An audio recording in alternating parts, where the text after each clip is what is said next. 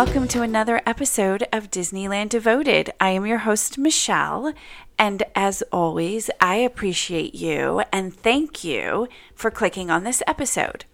So this week is going to be about planning Disney World from scratch. So like if you've never been to Disney World ever, just like I never have, how I started to plan my itinerary and my trip to Disney World without knowing really much. I mean, I knew some things anecdotally, I'd heard things over the years, but that's different than really diving in and understanding Disney World. So it's going to be a multi-part series, and today is about research and the first phase of what to research. So before we dive into that, I always like to start with the fact that I don't have any news about Disneyland opening yet. I did see that some health officials went to Disneyland, but there's no announcement yet as of the time I'm recording this, which is the 19th of February. Oh my gosh, look at me. I don't even know the date. The 19th of October 2020, but there's no announcement. There's no news. It certainly sounds like Disneyland is ready. It sounds like they have all of their signage and their protocols ready. They're just waiting for those guidelines from the state of California, which aren't coming yet. So just kind of waiting. So in the meantime, I thought, well, let's just talk about Disney World since that is open, and let's just dive into this. Also, as a reminder, I am trying to build my Instagram for Disneyland Devoted, and so I am running a little bit of a contest, I think I would call that. So if I can get to 200 followers by the end of October, then I will do a giveaway of Disneyland 65th anniversary merchandise, and I will go to Downtown Disney to get that merchandise. So check me out at Disneyland Devoted. All right, so let's move into phase one of planning a Disney World trip. So the first thing that I did is I got a notebook and a pen and a pencil because I wanted to visually see things and watch it come together in the way of an itinerary. And you could start many different ways. You could do this electronically. You do whatever works for you, but I'm just going to walk through what I did. So I got my notebook, my pen and my paper, and my iPad, and I sat down. And the first thing that I wanted to do was to understand what or which attractions are where across the four main theme parks, which are the Magic Kingdom, the Animal Kingdom, Hollywood Studios, and Epcot. Disney World also has water parks, so I'm going to put those aside. I'm just focusing on the theme parks. And I wanted to understand where attractions sat in each of those theme parks, and using Disneyland and DCA as my starting point, there are rides that are shared across coasts, right? So like Pirates of the Caribbean is at Disneyland and it's also over at Disney World. Soarin', Finding Nemo, It's a Small World, Big Thunder, so on and so forth. So by starting with what I was familiar with, I wanted to take those attractions from Disneyland and DCA and place them in their appropriate park over at Disney World. So the way I did this is I went to the Disney World website, which looks exactly like the Disneyland website, and I just type in Disney World and it pops up. And then I, just like I would at Disneyland, it looks exactly the same, acts the same, functions the same, the menus are the same, so it's very easy to navigate if you're familiar with Disneyland's website. I went to the menu option things to do. Then I clicked on attractions and it brought up the entire list of attractions.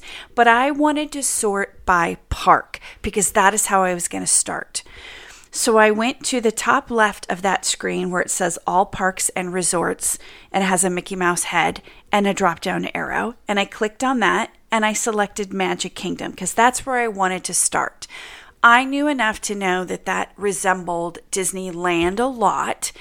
It is from my research, one of the more popular parks from a family perspective. And I just knew that that was going to be a good place to start.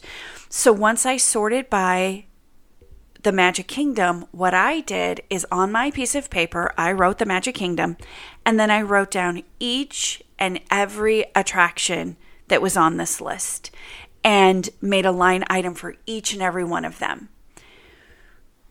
So then I went and I checked the ones that I was familiar with that were over at the Disneyland Resort in either DCA or Disneyland. So like the first on the list is It's a Small World. So I marked that off. I'm like, okay. Then Astro Orbiter, then Big Thunder. I was like, check, check, check. And then we got to Country Bear Jamboree, which used to be over at Disneyland, which is something that draws me to Disney World, is to kind of have things that I used to experience at Disneyland that are now over at Disney World. It feels, like I said in the beginning, an extension. So I was like, okay, Country Bear Jamboree. I didn't put a check next to that. I just kept going down my list. Okay, Dumbo, Jungle Cruise, Mad Tea Party, and just kept checking off the ones that existed over at Disneyland or DCA. Then I went back after I did that, kind of saw which ones were there. Then I went back to the ones that were not at Disneyland or DCA, and I looked into those. So even though, like I said, the first one was Country Bear Jamboree, I selected it so its own little page popped up, and I looked at it and tried to see, what is this? What is is it an attraction? Is it in a show? What is it? I just kind of wanted to dig into that a little bit. If I wasn't, like if it was a show and I knew what Country Bear Jamboree was from when I was younger, but still looking into that, I was like, okay, I'm familiar with that. I know what that is. I'm going to indicate that as a star. So I know that's something we would want to do. I'm familiar with it. I know that that's going to make the list. So I put a star next to it. But then I would come across something that I wasn't familiar with. I was like, never heard of that. Or I've heard of it, but I don't know what it is. And the page within the website isn't giving me exactly what I want to see, in that I want a bigger picture of it. But specifically, I want a video of it. So then I take that item and you can either highlight it somehow and go through the rest of your list, or one at a time. And I did one at a time just because it was fresh in my mind. I was looking at the page. So then I went over to YouTube and I searched for that attraction. And I like to do POVs, or point of views, because I like to see people walking on the attraction or walking in, or whatever it is. If it's a show, if it's an attraction, whatever it is. There are people who have YouTube channels who that's pretty much all they do is POVs, and those are awesome. So you get to see a bird's eye view, like you were the one on that attraction doing that, and you get to see it through that lens. So sometimes that's all I need to do. I get an idea, oh, it's a show, I get to watch it, whatever. Sometimes if it's like an actual action-packed attraction, of course you get the idea, you get a good idea, but it's, really one-dimensional because you're just looking at it on a screen. So then you're not going to know how intense it is. You can get some indicators by people screaming, laughing. The person doing the video, sometimes they gasp. Like, you can get some of those indicators. But then I would also do a search on that attraction and just get other people's perspective. Like, some people will do a vlog style where they're with their family and they're like, okay, we're going to go on fill in the blank, and then they come off the ride and they tell you a little bit about it. Oh my gosh, it was so much fun. It was scary. We did this turn, or oh my gosh, that made me sick to my stomach. Whatever they tell you kind of helps formulate if that's something that you want to do, or get an idea about it, right? And I usually like to try to do a couple of those because everybody's experience is different. But I'm just trying to get a feel for, is this something that we would want to do?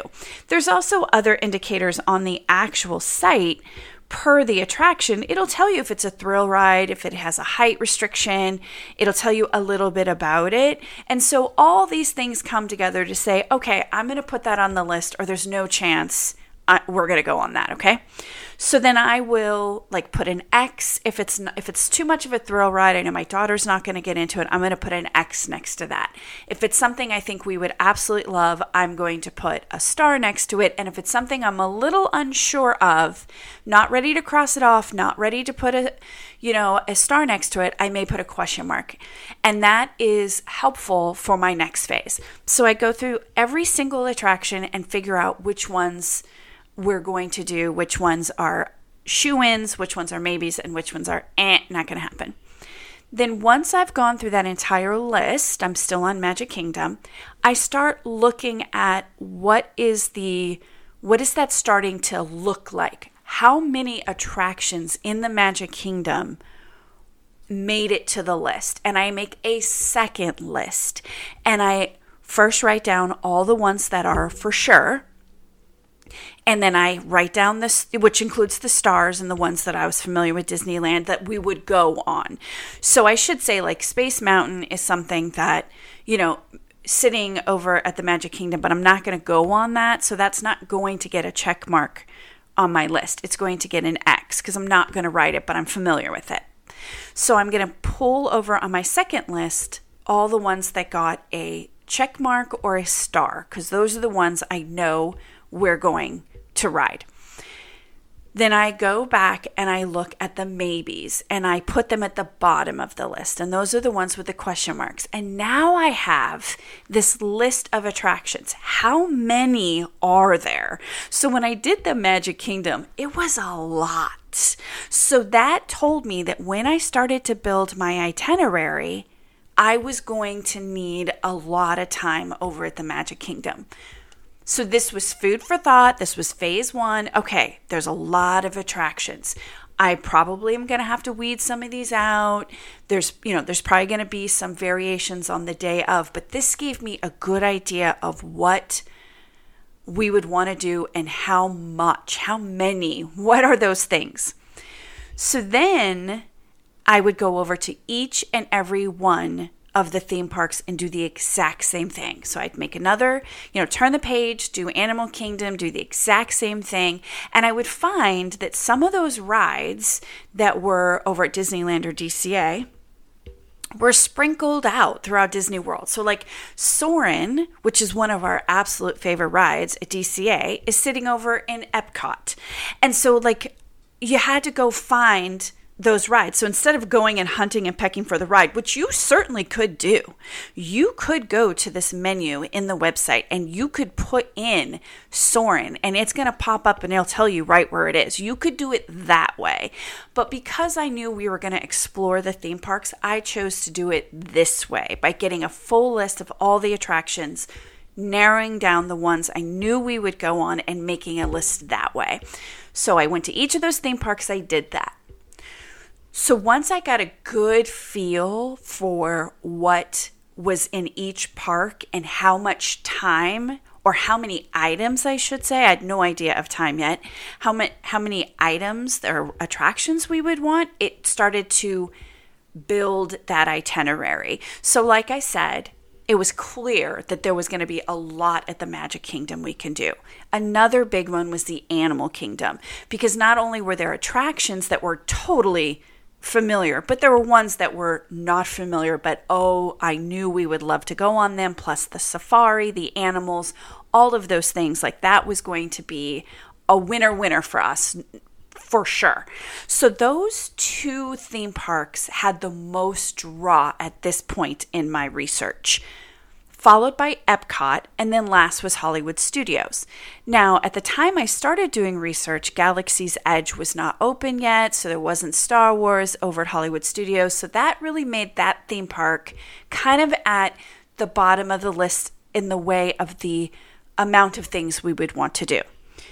But then Galaxy's Edge opened up, and Toy Story and all these things, and I was like, okay, but still, even still, it didn't have nearly as many items that would pull us in as, say, Magic Kingdom. So I had my new lists of the things that we'd want to do. So then I started looking at special events things going on. So this is only effective if the park is open, which is why I can't do this for Disneyland right now, which is why we're going to talk about Disney World. So back to things to do on the main page, I went over to entertainment instead of attractions. So it's like 3 down. I went over to entertainment. Once again, I sorted by park. So I'll start at Magic Kingdom. And then I started to look at what is it that they offer in the way of entertainment over at the Magic Kingdom. And so what I found were like, obviously the fireworks and things like that. But if there were parades or special events or something that was happening, I can find all of this on the website. I wasn't so much concerned about time at this stage, or like timing, like, oh, this happens at 9 o'clock or this happens at 2 o'clock. But it was more about what did they have going on that we would want to do. And this was, again, shaping up the amount of time that we might want to budget to spend in that theme park. So looking at attractions and looking at entertainment, and also there's a section for character experience. So if you really, wanted to see where's Elsa and Anna, or where's, Snow White, or where's Stitch, or whatever you're looking for, whoever you're looking for, there was a way to search by that as well, which would also be research to discover, oh, I know we're going to need to go over to fill in the blank theme park because that's where this character is that my daughter or my son absolutely loves. And so I know I need to build that in. So I started to formulate those lists by the pages that I had separated by the theme parks and really start building, okay, we would want to go to this fireworks show. We would want to go to this parade. Oh, we want to meet this character. It's over at this theme park. So I started to fill in those items that I wanted to see by theme park. So again, helps me budget. So that is where I'm going to pause for just a moment. For me, at this stage in the game, I'm not worried about where I'm staying, where the theme parks are located. I'm not worried about a map or anything of that caliber. I'm just not interested in any of that right now because I'm just trying to discover the things that we would want to do in those theme parks. So this is where I'm going to stop phase 1 because phase 2 is going to be diving into, okay, now that I know kind of how it's shaping up and the time we'd want to spend, now let's see the map. Let's look at where it's located, where we want to stay. And so in the next phase, I'm going to start diving into resorts and the hotels and where they're located and all of that good stuff based on where it's starting to shape up as to where we're going to spend the most amount of time. So with that, I'm going to wrap this up. Hope that you're having a wonderful day. I hope you have a terrific week. Stay safe and healthy, and come back next time when we go into phase 2. So until then, bye.